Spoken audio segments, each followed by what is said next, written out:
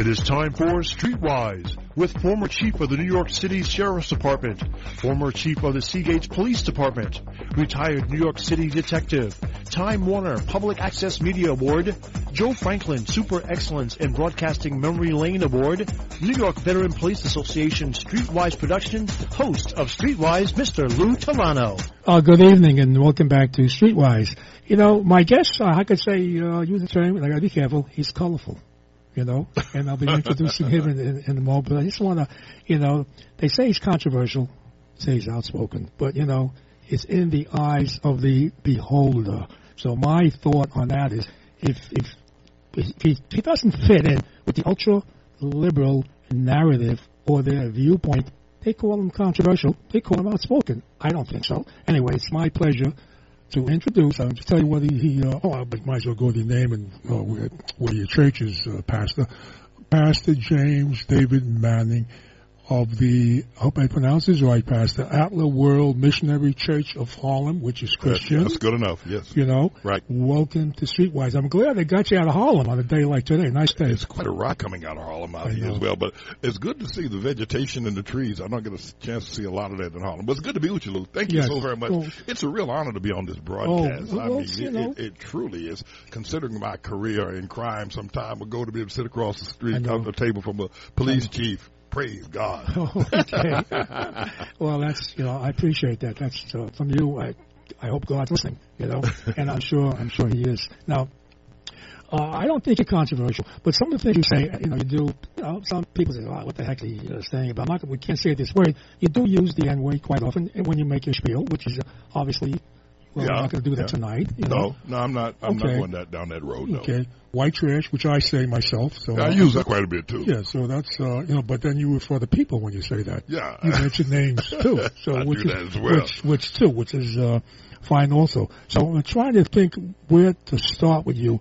Let me start with the former president of the United States of America, Barack Hussein Obama. You mean the long-legged Mac Daddy? That's what you call long-legged. Very good. Well, that's who he is. I know. What do you want me to say about it? Well, first of all, when you talk about when I watch you, I think you refer to him as homosexual. Correct me if I No doubt about it. He's a sodomite. Sodomite. He's a flat-out sodomite. In fact, I was able to have a long-standing relationship by way of dealing with him politically. What kind of relationship? Not with him. Not with him. I don't go there. No, but dealing with his lover, Larry Sinclair. Larry Sinclair wrote a book. Larry Sinclair was one of the first ones that came out against Obama, demonstrating not only his sodomite, but he's a crackhead, using crack when he was in Illinois', I think, in the House of Illinois senator, not the state, not for the state, but he was in the House of Illinois. So he's a sodomite and homosexual. Homosexual. You name it. That's what he is. So, all right, now you talk about Michelle, who some people call Michael. I call her the fist bumper, I call it I don't know if you remember when early on in the career that she bumped his fist on the public stage. I think he had just nominated that Kennedy girl to run over there to Japan or something like that, right. And she bumped his fist, and they had just won something. But I would call him Michael too. But I like the fist bumper better. Right, the fifth bumper. Yes, bumping fist. Yes, right. That's true. Because you criticize it doing that. It's not like labor-like. Absolutely. Right? No, that's not what women don't do that. Men bump each other's fists. Right. So Michael is her name. But anyway. Well, if you go on to YouTube, he made a couple of speeches at different times, different places, and he slipped and he used the word "my Michael." Yeah, right. Used that several times, if I'm mistaken. Yes, he did. Yes. And I think that there's a lot of information out there on YouTube regarding her anatomy with respect to the size of her fingers and shoulders that do not comport with what is generally known for a female anatomy that she does not have. Well, what are you, about 6'3", 6'2", 6'3"? Yeah, 6'2". She's bigger than you. Yes, she is. Wider shoulder and got bigger legs and arms and fists than mine, too, by the way. Right. I'm jealous. Well, and big as something else, maybe. Perhaps. But I hope not. I hope not. Well, again, I hope not too. Now, some other things we're on the same subject, and I like you when you correct these people who refer to you as outspoken and controversial. Again, it's their liberal left viewpoint, and they call you, one of the things they do refer to you as homophobic. Right. I like your response on that. Just to say for the listeners, when you're referred to as homophobic, your response is? I'm not afraid of a homo. I mean, phobia is a scientific clinical term for being afraid of something. Right. That I'm not afraid of homos. I'm not afraid of what they do or who they are. Correct. I don't have a physical fear of them nor a spiritual fear of them. Right. That's a label that they're trying to put on me because I identify that their lifestyle is one of absolute debauchery. And they try to respond by calling me homophobic. Is there somehow that's going to shame me out? No, I'm not homophobic. Right. No, I don't think so. No, well, whatever that term means. Right. You know? So then many of us are called homophobic too, then for that matter, because I don't agree. I happen to be a Christian, you know, so that's, I don't believe in it. To me, right. It's a sin, I think, by my beliefs. I was brought up that way, you know.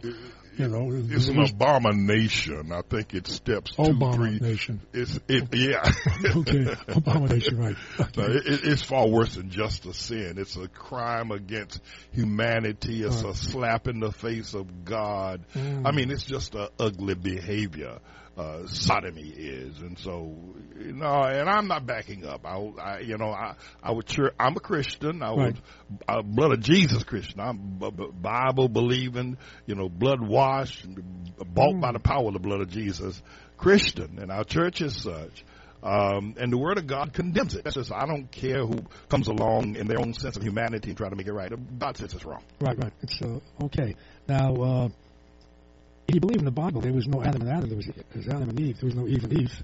And no Adam and Steve either. And Steve, yes, I know. So I know. So that's one of the things that when they say you're controversial. But everyone that I got a nice press release out there in regard to you. We got the police even just stop by. I heard the police came by to keep the peace in the day. They just assume because and I said, don't worry about that. My engineer is dangerous, so he can handle anything. He can handle anything that we have to, any surprises over here. So in your hood, in your neighborhood, my hood, right? In your hood.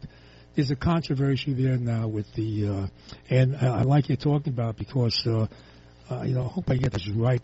Starbucks, right? Right. And, Starbucks just had tremendous controversy in regard to calling the police. Right. Two black gentlemen sitting there, they call the police. So that was a controversy in itself, right? Right. Okay, now you have a different controversy in regard to Starbucks, right? I do. Okay. Speaking of sodomites. I do. Am I right?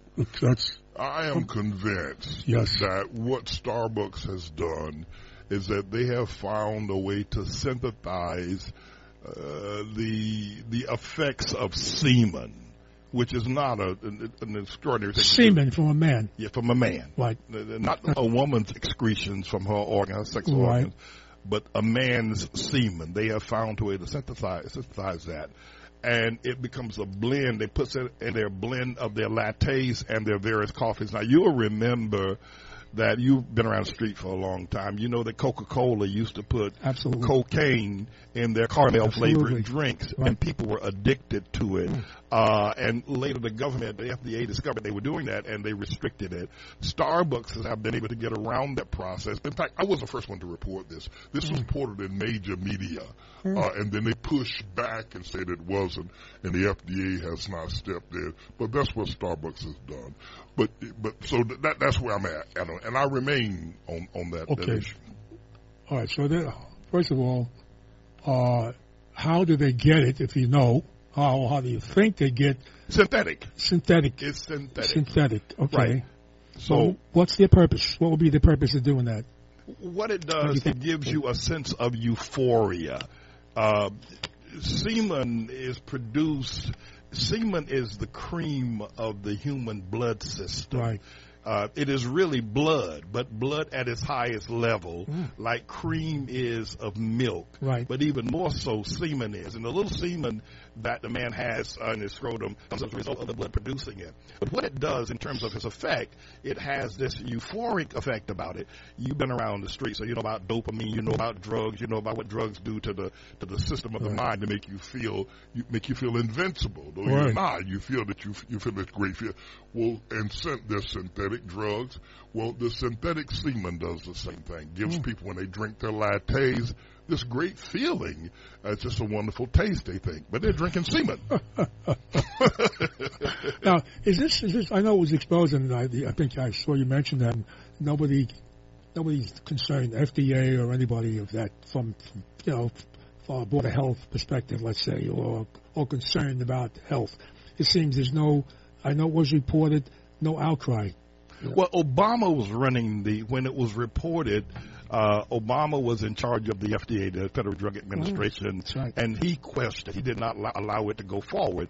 He had the power of all the administrators. Right. He's the one that allowed it to continue to go, and no investigation has been done. Maybe somebody will pick it up a little bit later on, but he's the one that stopped the investigation. Because it was a public. I'm not the one who made the first statements about this. Well, you're the one that put it more of attention, let's say, in your case. Now, what's this be like, years ago, if you wanted to meet, I'm talking about normal people, if you wanted to meet a girl, you go to a certain club, right? Right. Or then it started changing. If you were a guy, wanted to meet a guy, you go to a certain place, right. A homosexual place, and they would hook up. Is that what Starbucks does? It draws their clientele by doing that? In other words, the homosexual sodomite world, is that why you think that they, put that in your drink, your coffee? Couldn't have said it better myself. No, I mean, I couldn't have said it. No, it's a meeting place that has a casual, if you will, kind of a flow. You don't have to wait for the evening lights to come. You don't have to have a band. It's a meeting place. You go there and you sit. They allow you to sit, to order, to, work on your computer, and you buy a latte, and someone comes over and say, "How are you?" And people walk out holding hands. That's what has made it so popular and so famous. Right. And plus, they got political clout too, Starbucks, because generally a lot of sodomites have political influence all the way up to the senators and congresspersons and judges in our states and in our national courts. So they got clout. They got plenty of power. Yes, they do. And that's why some people running for office, they cater to certain particular groups for that reason, because they have clout. Yeah, absolutely. Yeah, yes. Now, there's something else you're concerned about, spreading the disease. Ebola, is that what you touched on that? Yeah. Right. What is that? That's another concern, a bigger concern, I would think, because that kills you. It's an African-born disease, and I'm sure that it happened in Africa. You might remember two doctors that traveled, I'm not sure whether it was Ghana or Liberia, that traveled from Africa, and one of them, they were given an antidote to it, and was completely revived of it. The other one in Texas, I think in Houston, did not do quite so well. And then there was this nightclub in Brooklyn and the Starbucks right in my region where I live in Harlem, where this doctor, I forget his name now, I'm going back a couple of years, frequented, along with this bowling alley that was a sodomite bowling alley. And he contracted Ebola, and a number of other people contracted it as well. I don't think our government has told us, and again, we're looking at Obama-controlled information from the Federal Drug Administration on this Ebola. Now they're saying there were 5 deaths more recently this month from Ebola. Correct. It's also connected with the HIV, connected with sexual practices, these new diseases that are being formed in the lives of people. Well, my guest is Pastor James David Manning, great church in Harlem. By the way, it's the Outlet World Missionary Christian Church of Harlem. Pastor, it's also a landmark, correct? It is. Church? The building itself is a landmark. Yeah, it's a beautiful building. Yeah. It's been there since 1879. And we were fortunate to get it about 35 years ago. Wow. We purchased it, and we just have a great time in it. But, we're Christians. I love Jesus. I was ordained Baptist, and I remain a part of the Baptist group, I was trained in the seminary, but we just don't take the liberal line. I mean, it is sickening to watch what black people, if you will, African Americans, they're not really Christians, you know. They are more political than they are Christians, and it is sickening to watch what they do and how unbridled their churches are. Their children are running wild. Their daughters are having babies, and their mamas are aborting babies, and their sons are shooting one of them in the streets. Right. It's an absolute scream. The way the liberal politicians and so-called what I call pinch-nosed Negroes, the kind of theory, the theology that they have, and the fact that it is really a scream to watch the fact that there's no discipline in the communities. One of the things they don't like about me is that I point all this out as being ungodly. You're bringing hell on yourself. You're blaming white folk for everything that's wrong with you when you are your own worst enemy. By the way, you know that Starbucks event in Philadelphia where the Starbucks manager called the police officer because the two guys were sitting there and they hadn't ordered anything. Well, hell, you know, Jesse Jackson said himself that he would walk down the street in Harlem by himself late at night and saw young black boys coming. He'd go to them and you don't know what they're going to do. Right. You just don't have any eye. And the other thing, and I won't go any further with this, is that black people, and I'm not here just to slam them, I'm here to try to help them. They have built such a violent reputation in the community.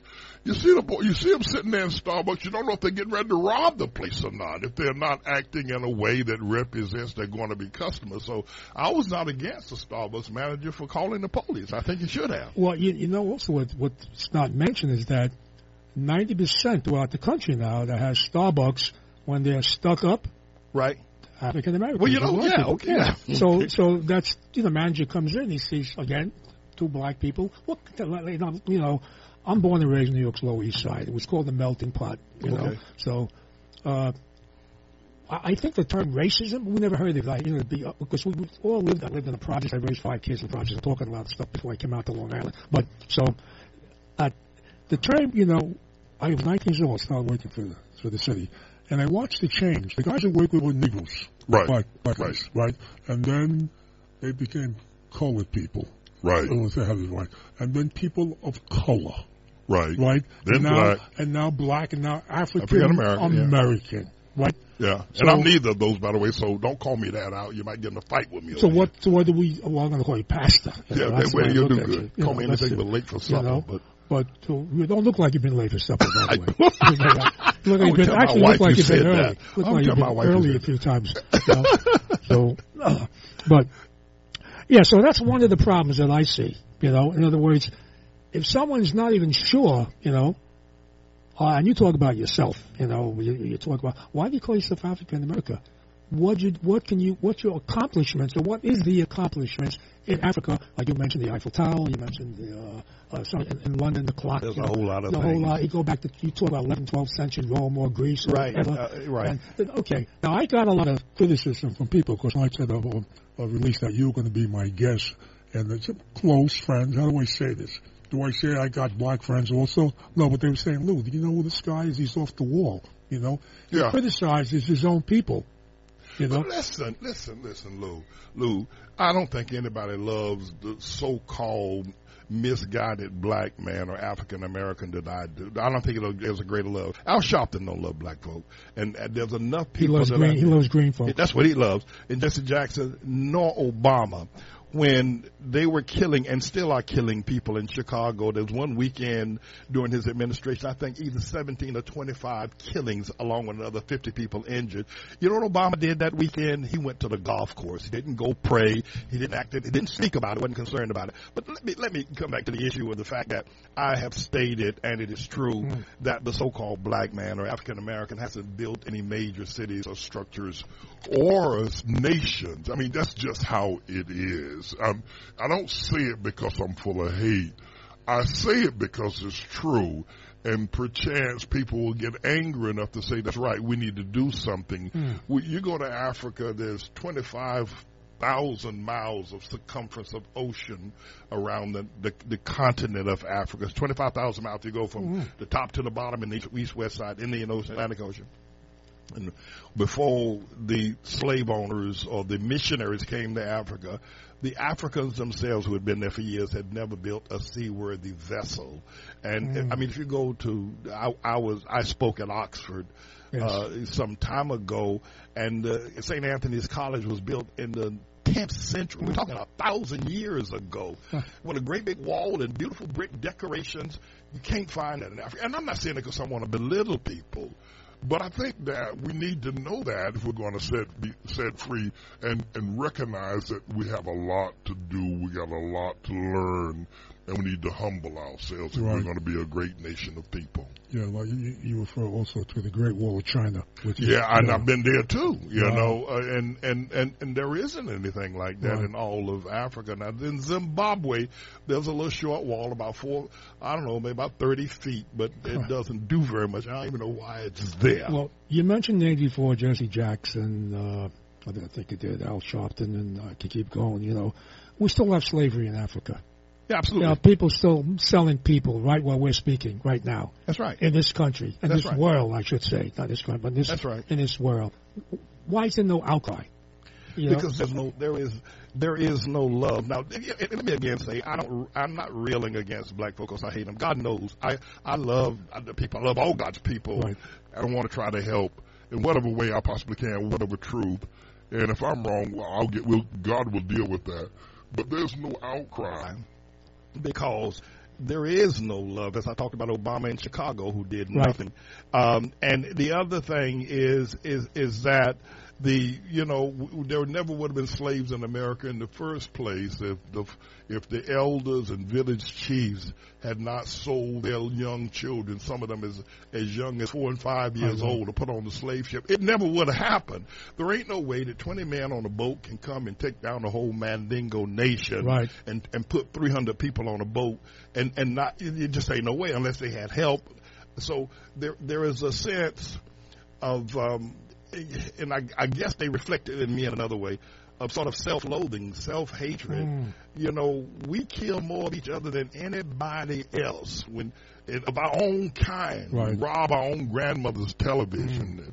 This needs to be pointed out. As I said before, when Obama was president, he could have done a whole lot more for people to upgrade, but he didn't care. Well, you know, I voted for him the first time. You made a mistake. I admit that on it, because I thought, like most of us, that he was going to do something. Yes, and it was time, as they say. Right. I understand. No, I understand. And he blew it, as far as I'm concerned. Yeah. He blew big time, and some people say when I criticize, well, Lou, most white people don't like him. I said, my response is, how did he get elected? Couldn't get elected just on the basis of African or black people alone. He got up. But Pastor, a lot of white people felt like I did. They wanted him to be president too. Lou, a large number, almost an impossible number of white people said, let's help black people. If this is going to be the thing that's going to stop all the black-on-black crime, if this is going to be the thing that shuts down the projects, if this is going to be a thing that shuts down Dannemora, Comstock, Greenhaven, if this is going to be the thing to shut down Pelican Bay and Rahway, if this is going to be the thing that calls the black community to finally rise to a level that most other societies globally have done, if Obama can do it, then damn it, I'm voting for him. White people said that. I know. White people said that. But for the audience's sake, you're talking about state prisons and federal prisons when you mentioned all these names. So the audience they didn't know. So they know we're talking about jailhouses, prisons throughout the country. Right. So they know. Which he did. He did cut a lot of people loose from federal prison, vicious, bad people, which he did. And from Gitmo, see, that's the question I had with my Jewish colleagues and friends, right? Is because the big supporters of Obama, I don't think he likes Israel. Obviously doesn't like Netanyahu. And he released terrorists from Gitmo in Cuba who went back out there and started killing Jewish people in Israel again, or Israel, whatever. It was obvious during the campaign that Obama was a Jew hater, to use the term. Now, I use trash and a whole lot of stuff. Right. But it's obvious that he was. First of all, his Islamic faith, his anti-American ideal, and he did a lot to probably bring a lot of detriment towards the state of Israel. Not to mention the fact that he put Gitmo killers out of Gitmo back into the killing fields of Israel. Right. But that was obvious that's where his feelings are about that. He hates Israel. Well, okay, I'm going to open the phones at 5 o'clock in a couple of minutes. 516-623-1240. That's 516-623-1240 if you have a statement or question for the controversial, but I mean that in a kind way, Pastor James David Manning of the Outlaw World Missionary Christian Church of Harlem.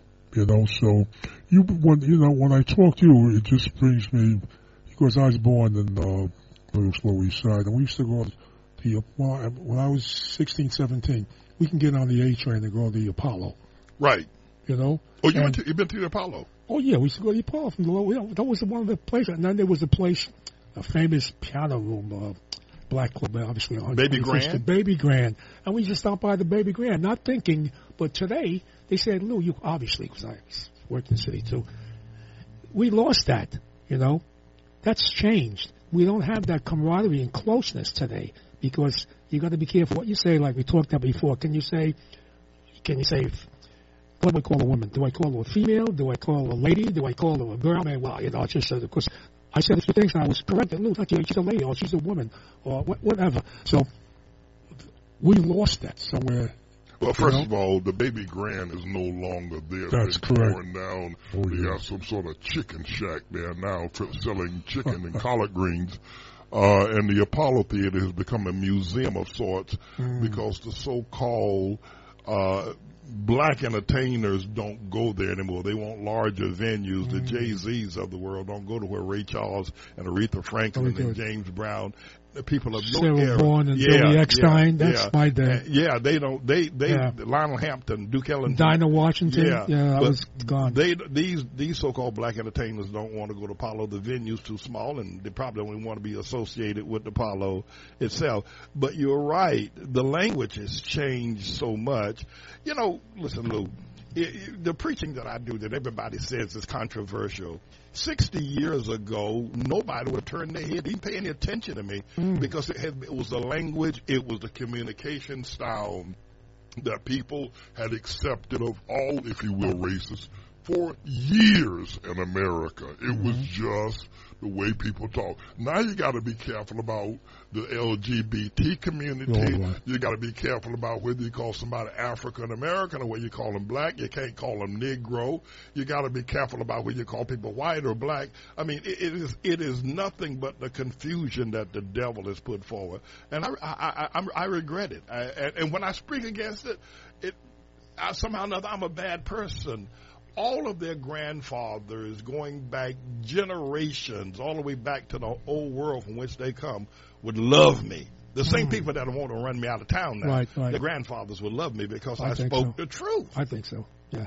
I just want to jump back to talking about slavery at the present time when we're sitting in Africa. My question that I mentioned on the show several times, I have a guest here, and his name will be Abdullah, it'll be Hussein, it'll be, again, African-American or black person would come here. My question would be, do you know who bought and sold African Americans in Africa in those years when slavery was introduced to us here in this country? Was Egyptians. Am I correct, Pastor? And Muslims in particular. Muslims in particular, very good.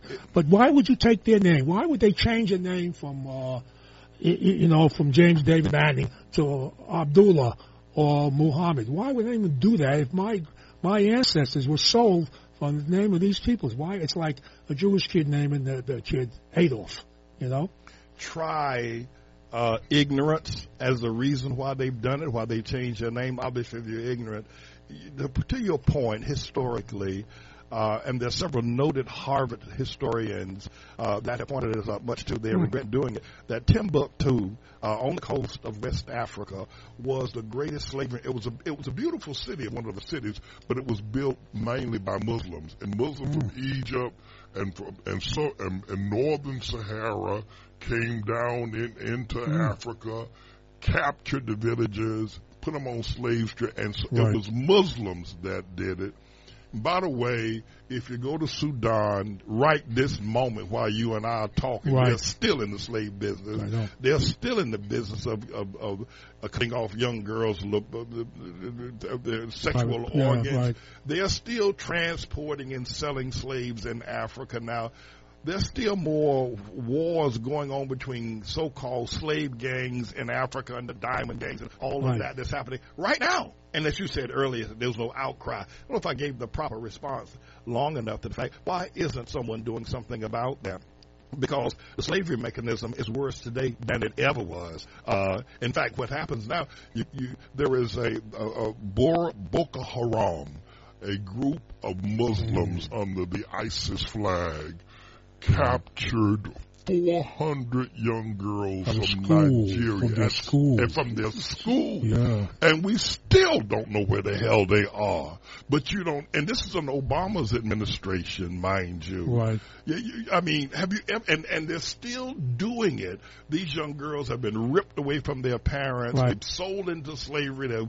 Most of them been sold to Arab kingdoms and kings as not prostitutes, but as young girls for these rich Arab sheiks to have sex with the young girls. They'll never be seen again. That's right.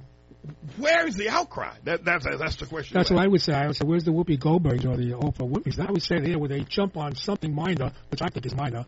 Someone says the wrong word and they get fired from ABC or something. You know, people look at me and there's probably some liberal maybe listening to your broadcast right now. Sure. And if I would say, he's just against his people. Who would say anything against his people? Why is he trying to help his people? That's what it is. But Lou, have I said anything that's a lie?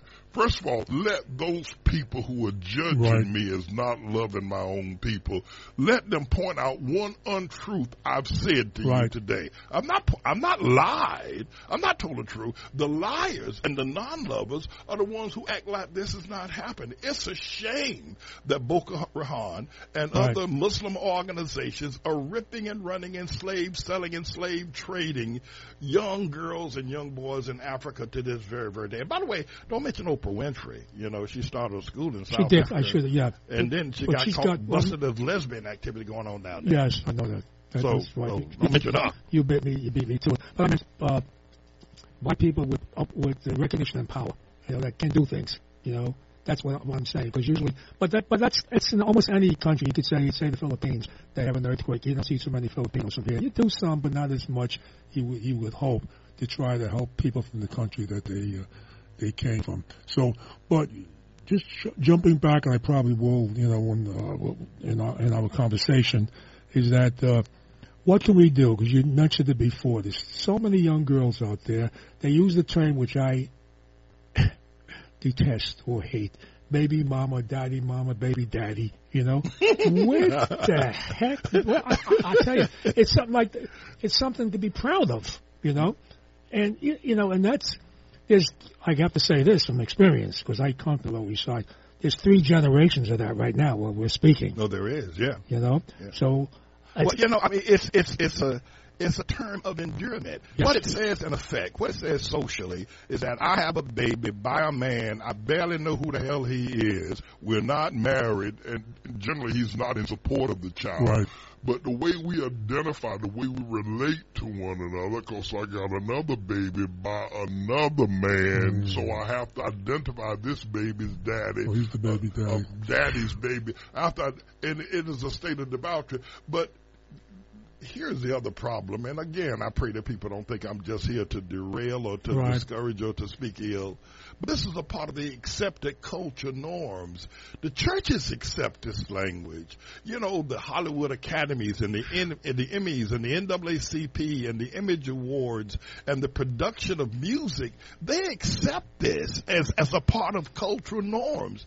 And so therefore, you might even get some television show if you can use that language enough and then show you got 7 or 8 children by 7 or 8 different. My dilemma is, you're looking at it from one point of view. My dilemma is how did y'all get so damn crazy? Right. What? Because we weren't like this years ago. This was not. But again, why is it a norm? Because it became a norm. Right. What? Like the bumping is a norm now. Yeah. Yeah. It is. It's so. But when And when you speak against it, that's not mine. Yeah. When you speak against it, they say that I'm a hater. I'm not a hater, Lou. I'm telling you, I'm not a hater. I put my life on the line every day on the streets of Harlem. Right in front of your church, you do. Absolutely. I see that. I'm not a hater. No. They can say that if they want. Well, I watch, but they don't have an answer when you respond to them. You'll ask them. They'll say something to you, and you'll say, "Well, what is it about?" They don't have an explanation. Like you can I have some friends of mine that were born and raised in my old neighborhood, and they detest Donald Trump, Right. And I say to them, like 4 or 5 I'm sitting with, having dinner, but why do you hate Donald Trump? Because every time he opens his mouth, he lies. So, absolutely. Right. So I said to them, all right, just for you, just name me one lie. And they couldn't. If they could, it would have been okay. You should have asked me. I can I know you could, because you sort of, by the way, you were initially a big supporter of Donald Trump. I was. Initially, I did. I confess that. Right. But not anymore. Yes. Okay, but that happens. But one of the things, since we're going to talk about that, one of the things you say, Donald Trump is trying to make America in Harlem, am I correct, white again? Well, I think long before he came on the scene, the gentrification process was already moving forward. And so I wouldn't say, but I can tell you this, that when I was in support of Donald Trump, I was in daily contact, or at least every other day, with Michael Cohen, because once I had agreed to support Donald Trump and gave my very strong public endorsement, I then set up a movement to get Donald Trump to come to Harlem, to the Apollo Theater. So Michael Cohen and I were talking quite a bit about having him come to the Apollo. This went on for like 2-3 months until finally Michael told me that Trump doesn't really want to come to Harlem. He doesn't want to do that. So the idea was dropped. But if you look at some of my YouTube presentations, you'll know that I invited them to Harlem. I did. But he didn't want to come. Trump himself didn't want to come. Right. Michael Cohen, that's the attorney, correct? That's the one that's in all the trouble now. He's got all the issues, Michael Cohen, him. he's his attorney who made, again, all the trouble now. One of the people that they're looking at, whoever they are. So, speaking of that, what do you think is going to be the outcome, since we touched on Donald Trump, what do you think the outcome is going to be on the so-called Mueller investigation that's been going on? Is it a hoax? Is it for real? Because this is like almost longer than the Nuremberg trials of World War II. Right. I believe that Mueller has already put together enough evidence to convict Trump of collusion. That's pretty obvious. Obstruction of justice with the Comey firing, and God only knows what else is done. That is obstruction of justice. The problem is that how well and how crafted can he present this to the American people, and under what auspices? And by that I mean the political climate in America is so racially charged and politically charged right now that you could say of Donald Trump that he shot somebody on Fifth Avenue, like he said, and his supporters will say no, he did not. So Mueller can bring all the evidence he wants. However, I think that ultimately, that America is going to realize that she's drifting in the wrong direction, and that we are not the people that we socially, religiously, and politically could and should be. And I think that people are going to recognize that at that point, and recognize that there may be some needs that America may have, and the Trump supporter may think that they need, such as a Jesse Jackson supporter, an Al Sharpton supporter, and they may find whatever else he does in his private life is not an issue, simply because they place whatever their needs are above the character or above the means in which one is going about trying to get that. I mean, listen, if you need a bottle of milk for your child to take home because there's no milk in the house, and you see a man walking down the street with a bottle of milk and you cut his throat, well, you can bring the milk home, but the means does not justify the ends. And what Tribulation Trump is doing now does not in no way justify, but his means are atrocious. That's what he is doing to our nation and what he's doing to a group of people as well. But I think ultimately it will be resolved. I think personally that ultimately he's going to commit suicide. Now I'll tell you why. That's heavy. No, I do. Because the level of opposition that's, again, I'm a pastor. I do a lot of preaching. This is my 4th time of talking for at least an hour today alone. Right, I know. And every day, and it can wear on you. And then there are times when I've had to stand in Harlem by myself, and the whole continent of Africa called me a porch monkey. They called me an Uncle Tom. They called me a bootlicker. And nobody on the streets of Harlem cared for me. Everybody hated me. That's not easy to deal with every day. I don't know how you do it. It's not easy. I don't know how you do it. It's a tough thing to do. So I don't think Trump can last much longer under the level of pressure that's being put on him at present. I was more concerned about somebody helping him commit suicide as opposed to him. Well, that too. That is, that too. that too. That would be something. Pastor James David, man, how did you become? Let me put that. How did you get your compassion? Speaking of things that we do in life, where how do I say found God? Let me use that. Not to be. Some people might say, well, that's corny, but you did find God, or you found Jesus. How did you? Because your background, right? Right. Let me it's completely different. Give me just a couple of moments. Of course. Just take a little time. Right. I grew up in rural Jim Crow, North Carolina. Right. Way back in the woods on the plantation, sharecropping, picking cotton, and cropping tobacco and doing all the farm work that anybody could do. And my horizon was no further than the trees I could see around my house. I graduated high school eventually. I graduated from a segregated high school. There were only all black people went to school I went to. I grew up in a segregated town. I came to New York and started college and did well, got a job in the midst of my college, then got a great job working for a major for Bankers Trust. I don't know if you remember Bankers Trust some time ago. And from Bankers Trust, I went to Procter & Gamble. And one day, Lou, I was driving my company car on Fulton Street near Nostrand Avenue, heading towards Euclid Avenue. It was in the summertime. It was hot. And heroin was a major monster then. People were nodding out on the street. It was a common thing to see the men with the jacket on their arms and nodding out. And I said, I got to do something to help this. I quit my job at Procter & Gamble. And if you don't work, Lou, you're going to steal. I had a job. I had a great career. But I started stealing. I started burglarizing. I burglarized homes out here in Long Island. When I saw a sign a few moments ago that said Mineola. I said, don't take me there. That's the police department. I don't go there. Lord, don't take me to Mineola. Headquarters, the back way, the back door. But I was in the Brooklyn House of Detention. And Lou, I realized that I embarrassed my mother, my teacher. Everybody thought I was going to do well. Whoever thought that I would end up in prison or jail? Right. And I got down on my knees one night in the Brooklyn House of Detention. I didn't want to get out of jail. I just asked the Lord if He could help me heal the hurt. All the people I deserted, all the people that I hurt, my wife I had done wrong, my children I had abandoned. I mean, I was an awful, awful person.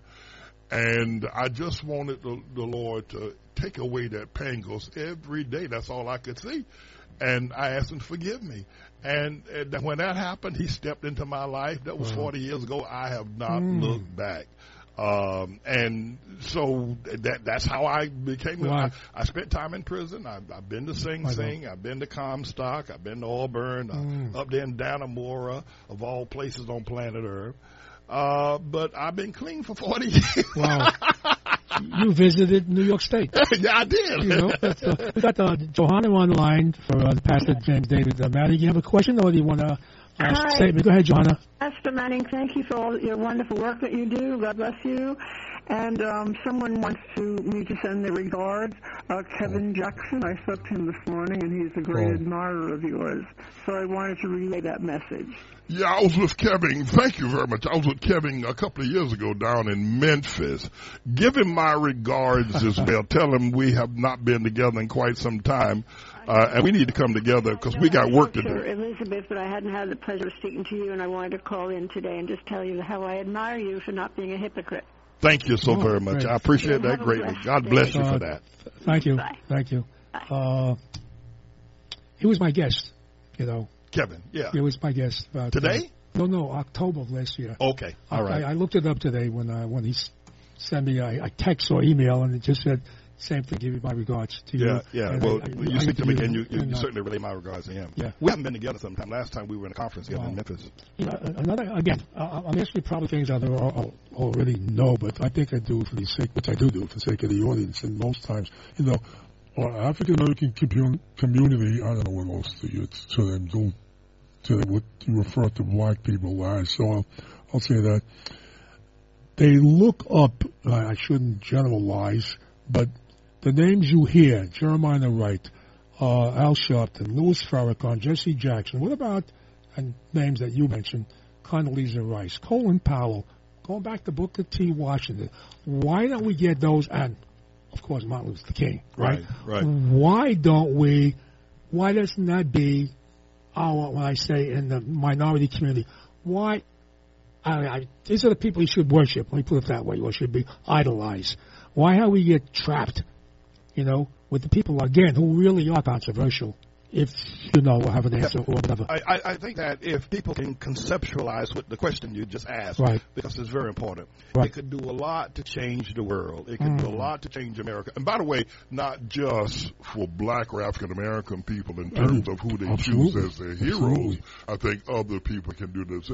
But your question is, why is it that Condoleezza Rice a hero? Or why is she a heroine, if you will, right, in the eyes of the young black school children? Why isn't Colin Powell honored as a man who came up as a military man, went to City College, didn't get the best of grades, but and why isn't he on the pictures, and why isn't he in discussion of all of the black people, or Hamite people as I refer to them, or Canaanites, or Booker T. Washington? And the reason is very simple, Lou, is because they don't spew hatred for white people. To qualify to be a hero in the minds of black or Hamite people, you have got to demonstrate an umpteen level of hatred and blaming of white people. Now, you'll notice Al Sharpton, Jesse Jackson, the ones you name, what's their stock in trade? The white man did us wrong. The white man got us wrong. The white man has done this to it, and that's the thing that sells. That sells. Yeah, it does. And if you don't do that, you're not going anywhere. You can't even bring them Jesus. They don't want to hear that about Jesus. One of the things that you do say is that obviously we celebrate here in the station the anniversary of Martin Luther King, his birthday, and then of course I was out in the streets of Brooklyn when they had the riots in '68, giving my age away, when that terrible thing happened with him, is that, when we talk about sodomites, don't they realize that Martin Luther King was against sodomy, right? And he was against gay marriage, which people are pushing now, gay marriage, and you being a man of thought, right? Gay marriage, well, it bothers me, even talk about it. I think it was 1967 that Dr. King was interviewed by Lerone Bennett, who was the publisher of Ebony magazine. And in that interview, Dr. King stated that anyone who was a homosexual had a psychological problem and needed to be under the care of a psychiatrist. That's what Dr. King said. Right. That's exactly what he said about sodomy. And he was absolutely right about that. But you're not going to hear the so-called intelligentsia bringing up. But Lerone Bennett in Ebony magazine, I know you remember Ebony Jet magazine. You remember those years. And this was widely published. They all washed it under the bridge. Now, as if he would be supportive of this. He would not. In no way would he be supportive of it. Is there an Ebony magazine anymore, by the way? I don't know. I think that they still, Essence came along in the 80s. And it became popular. Ebony still may be hanging around, but it's, it was a big from Manhattan, like I was, who you would see on there, people that we touched on before, Sarah Vaughan, Billy Eckstein, Nat King Cole, that would be the front page of the magazine. Right. Which, we used to look at and not, again, not to be repetitious, and not discussing color. We did not. People might know, sure, you must have been. We are all racist to a degree. We all have some sort of racism. You gotta be. And, one of the things like... And it's not your racism, it's God's racism, but go ahead, we'll talk about that later. But, for an example, if you have a vowel under your name, first thing you would say, well, are you hooked up? Are you connected? And if you're a detective, like my late partner and I, that would bother us. I don't know, people don't realize that. Oh, what do you think of Al Capone? I don't think anything of Al Capone, people have to realize it's not just a certain group of people. No, I just said, when I went to an event, and God bless her soul, Josephine Gambino, you might have heard of her. She was a state commissioner of something. It was the commissioner of New York State. The Gambino family, though, was. But she was a kosher, what they say. Okay, she was not, and that would kill her when they told her, you can. So we went to an event, and it was an Italian-American event. Alphonse D'Amato was there. Mario Cuomo at the time. He might have been lieutenant governor. That's how far going back. And she was highlighting, we talked about before, what the Italians brought to America. Statues, paintings, culture, food, of course. Clothing. Oh, yes, and things like that. And the band comes on, and they play the theme of The Godfather. We had to hold her back. That was the end of our music that night. They opened up. They assumed that Italian-American organization, we're going to say, The Godfather. It's a form of racism and branding. Yes. So, so people have to understand that, it's in almost every race, every culture, but we see it more starting from the 60s, which you touched on before.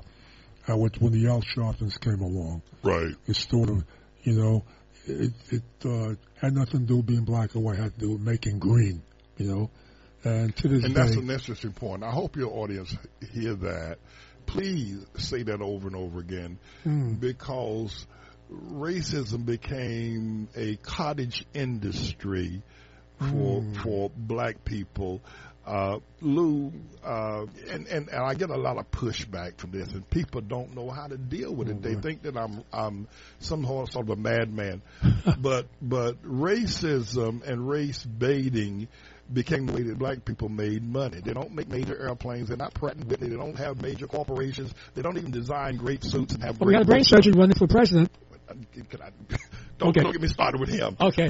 But when they discovered, Lou, that they could use racism and political racism, the NAACP exploded with millions of dollars, and local punks like Al Sharpton and Jesse Jackson and Rap Brown and a bunch of others became very wealthy, very well known, more wealthy and better known than Billy Eckstine, Sarah Vaughan, using racism. It became a cottage industry. It's the way that black people make their money, because they don't own banks, they don't have major real estate corporations, they don't have investment firms, but they have racism tied down, locked down, stock and barrel, and that's how they make their money. Well, this is a big question. How come it's not more of you? Let me put it that way, Pastor. How come people feel it what you feel? African Americans and black people feel what you feel, and they say it to themselves. They don't come out and have the courage that you have to do this in the way with the world that we're living in today. Pastor James David Manning. Why isn't there more Pastor James Mannings around to get this, or God's message or Jesus' message out there that you do? There's several answers, and I'm not sure this is the best one. Right. But it's painful. You don't get very much support. You're terribly misunderstood. Your own family would turn against you. Your mama would turn against you if you don't toe the line. And so though a man may see the truth and he may know the truth, he's not going to go against Obama. He's not going to go against Al Sharpton, because he loses his family. He may lose his job.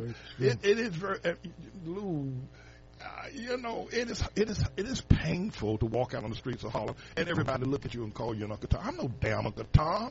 I don't hate people. I don't know anybody who does more in Harlem to help people than I do. But it's painful, and no matter how much you explain yourself, children look at you like he's a hater. They walk by our church and say, and so that's one of the reasons why, because it's a massive campaign to keep you in your place. Right. And that's why most people don't do it that do know the truth. That's just one of the reasons. The other would be too long to go into. Yeah, this is Lou Telano, my guest, Pastor James David Manning of the Atla World Missionary Christian Church of Harlem, and it's great to have him here today. I don't get too many people guests here from Harlem, So, I guess not.